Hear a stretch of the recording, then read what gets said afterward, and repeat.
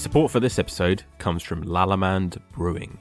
Lallemande Brewing is a division of Lallemande Inc., a global producer of yeast and bacteria that aims to help breweries achieve their growth and quality goals by offering products, services, and education. Lallemande Brewing's premium brewing yeasts and bacteria deliver unmatched consistency, reliability, and purity, allowing brewers to take full control of the brewing process. At the forefront of innovation and always looking to expand on the motto, "We brew with you," Lallemande Brewing recently launched Lao Brew Verdant IPA in collaboration with Verdant Brewing Co. UK. Lao Brew Verdant IPA is a unique strain of brewing yeast suitable for a broad range of beer styles, notably modern IPAs. To find out more about Lallemande Brewing and follow their news and product launches, connect with them on social media or visit www.lallemandebrewing.com.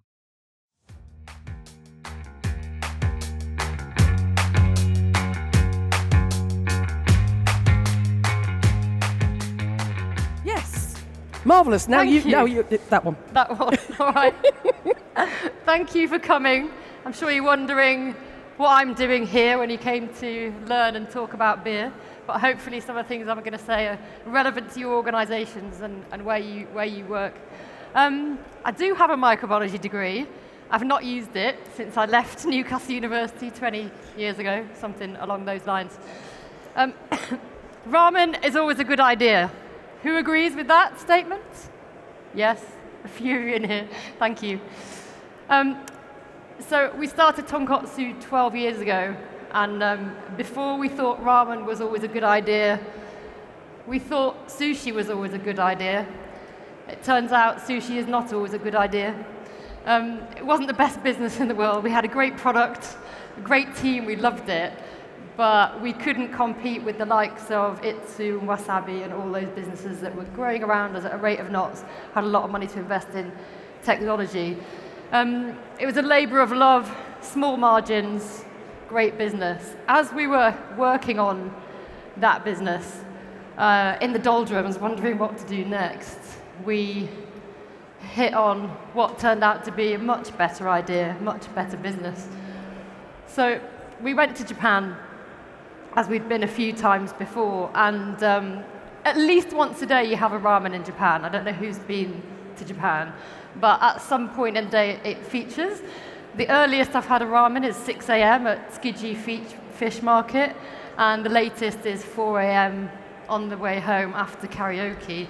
And we thought, why is nobody selling really good, decent ramen in London in a dedicated ramen shop? There was ramen around, but not the way we wanted to do it.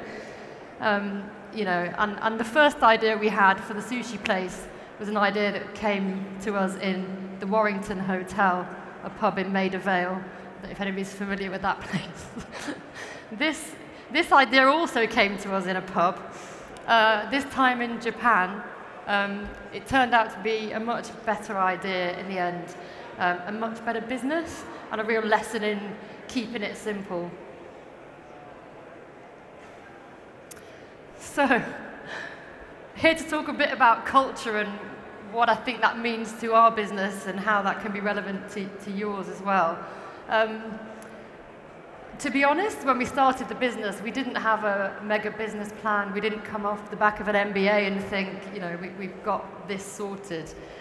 We genuinely loved ramen. We thought, we've got a business that doesn't work very well. What can we do next? Set something up that hopefully will make some money. So we just kind of started that way, with the food at the center of everything that we did. So at the beginning, we didn't make our own noodles, but quickly afterwards, we decided that we would do that.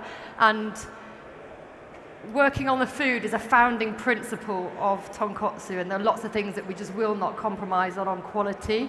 And I think there are a lot of things that run through the people side of the business as well, kind of founding principles about, fairness, and we both work hard. I think there's something about founder visibility that's really important in a smaller business as well. People kind of naturally tend to follow you. So that became the culture, I guess. Ken and I being at the centre of it, working hard.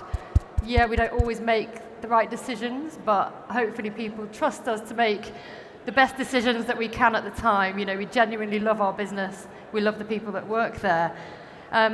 We grew organically with this chaotic kind of setup in a way. There was restaurant managers, me and Ken, doing everything, and the teams that sat within that, because we were all working really hard together.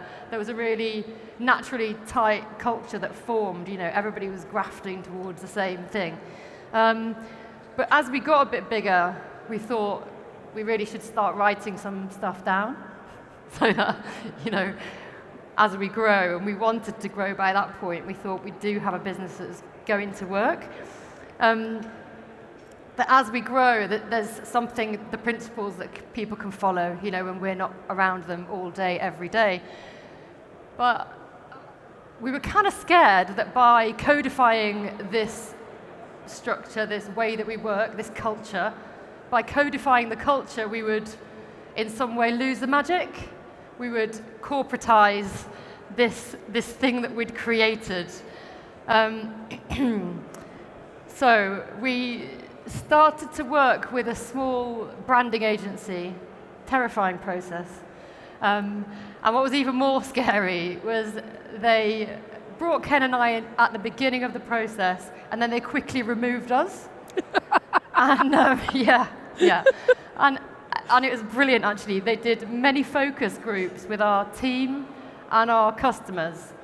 And they asked them what they thought Tonkotsu was about. What is our culture?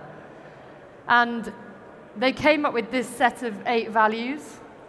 And the ones on the left are the main kind of core values that we live and breathe by, always with food at the center of our business and what we do. So fears were kind of unfounded. You know, it didn't feel too corporate, and it felt like this is something that we can describe to people when they come into the business and they kind of understand what it is that we stand for. And they felt very true to us. It really resonated. Ken and I were so happy when we saw them. You know, this is genuinely what our business is about, and it's not just corporate brand speak. Ken is working on the ramen all the time, you know, even when you think it doesn't need to be improved. He's Japanese, so he will be in there tweaking the recipe, making it better. We did something about a month ago with our chicken broth that added quite a lot of cost. You know, we've got investors and we've got a finance team that are saying, what are you doing? But our commitment is to delivering the best food we can in the best environment. And I think our team love that dedication to the quality. So that more expensive chicken broth is now in all the restaurants if you've got a chance to go and taste it. As far as the people side, and looking at how we kind of engage our people in our culture, we started to do an employee survey. Lots of businesses do employee surveys. Lots of businesses forget about them, put them in the bin, can't action what's on there. We felt really strongly that if we're going to do it, we've got to make it count.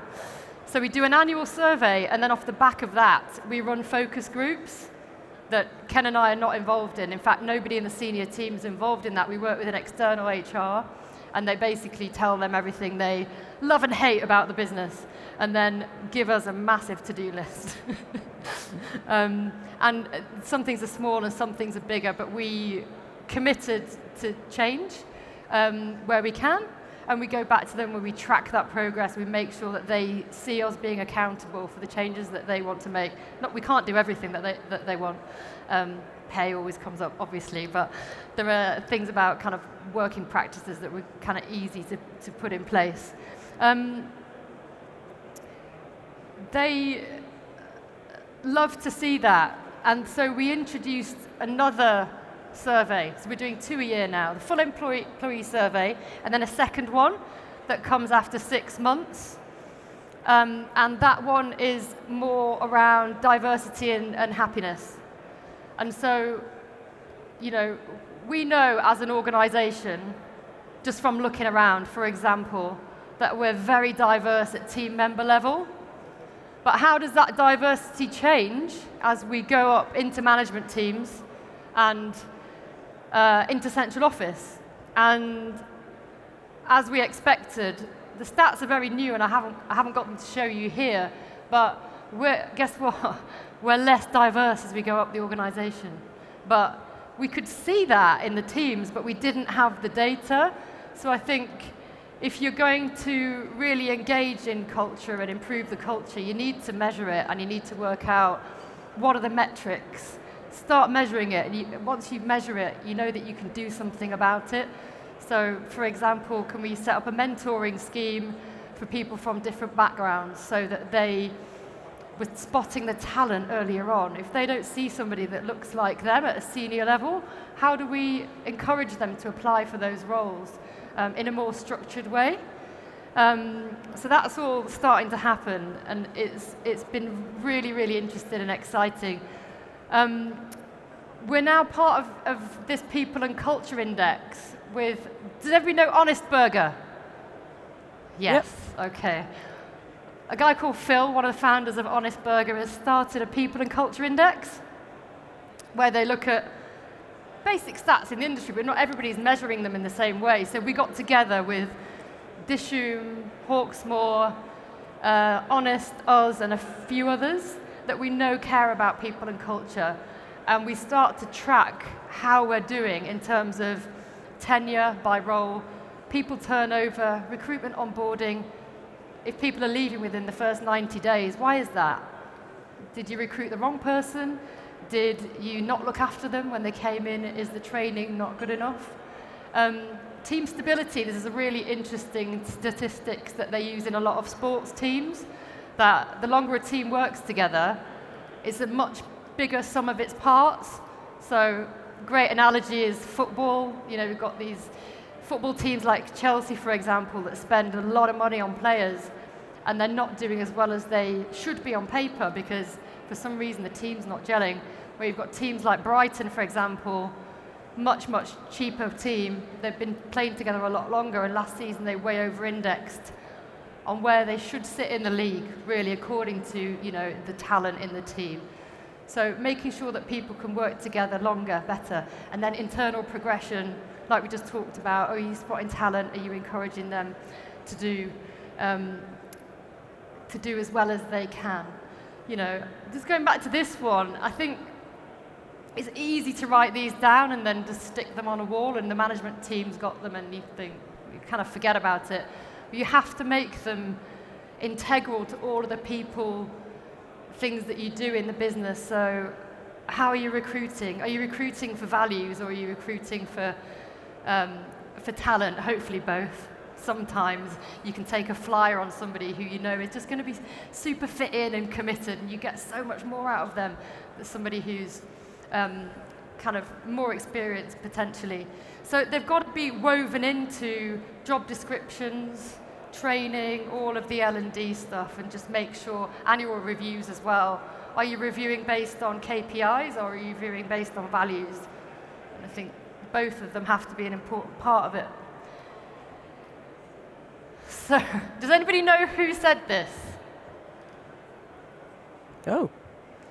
It's a Richard Branson quote. And love or loathe him. But it's really difficult, isn't it, letting people go, especially if they're good at their jobs on paper. But we'll have all been there when somebody is, you know, good at their job, but they're not working very well as part of the team, or they might not be being very nice to people and being a bit of an idiot. And I think, you know, how do you hire and fire based on values and not just on the KPIs that we talked about? And if you've got those values running through the business, then that becomes something that you can talk about. Because they're the guys that will be kind of, especially at senior level. In a business like ours, you make one wrong hire at senior level, and it is amazing, having done it. Won't name any names. It really can change the dynamic of the whole team and the culture of the business. So I'd say, to wrap up, the key thing that I think that you can do as a business is do codify your values. Do that if you can. And also to measure the things that you care about in your business. So look at this, look at the diversity, look at diversity across the ranks of the business, if they're the things you care about, and try and help and support people as they're climbing through your business. Thank you. Brilliant, Emma. Thank you ever so much.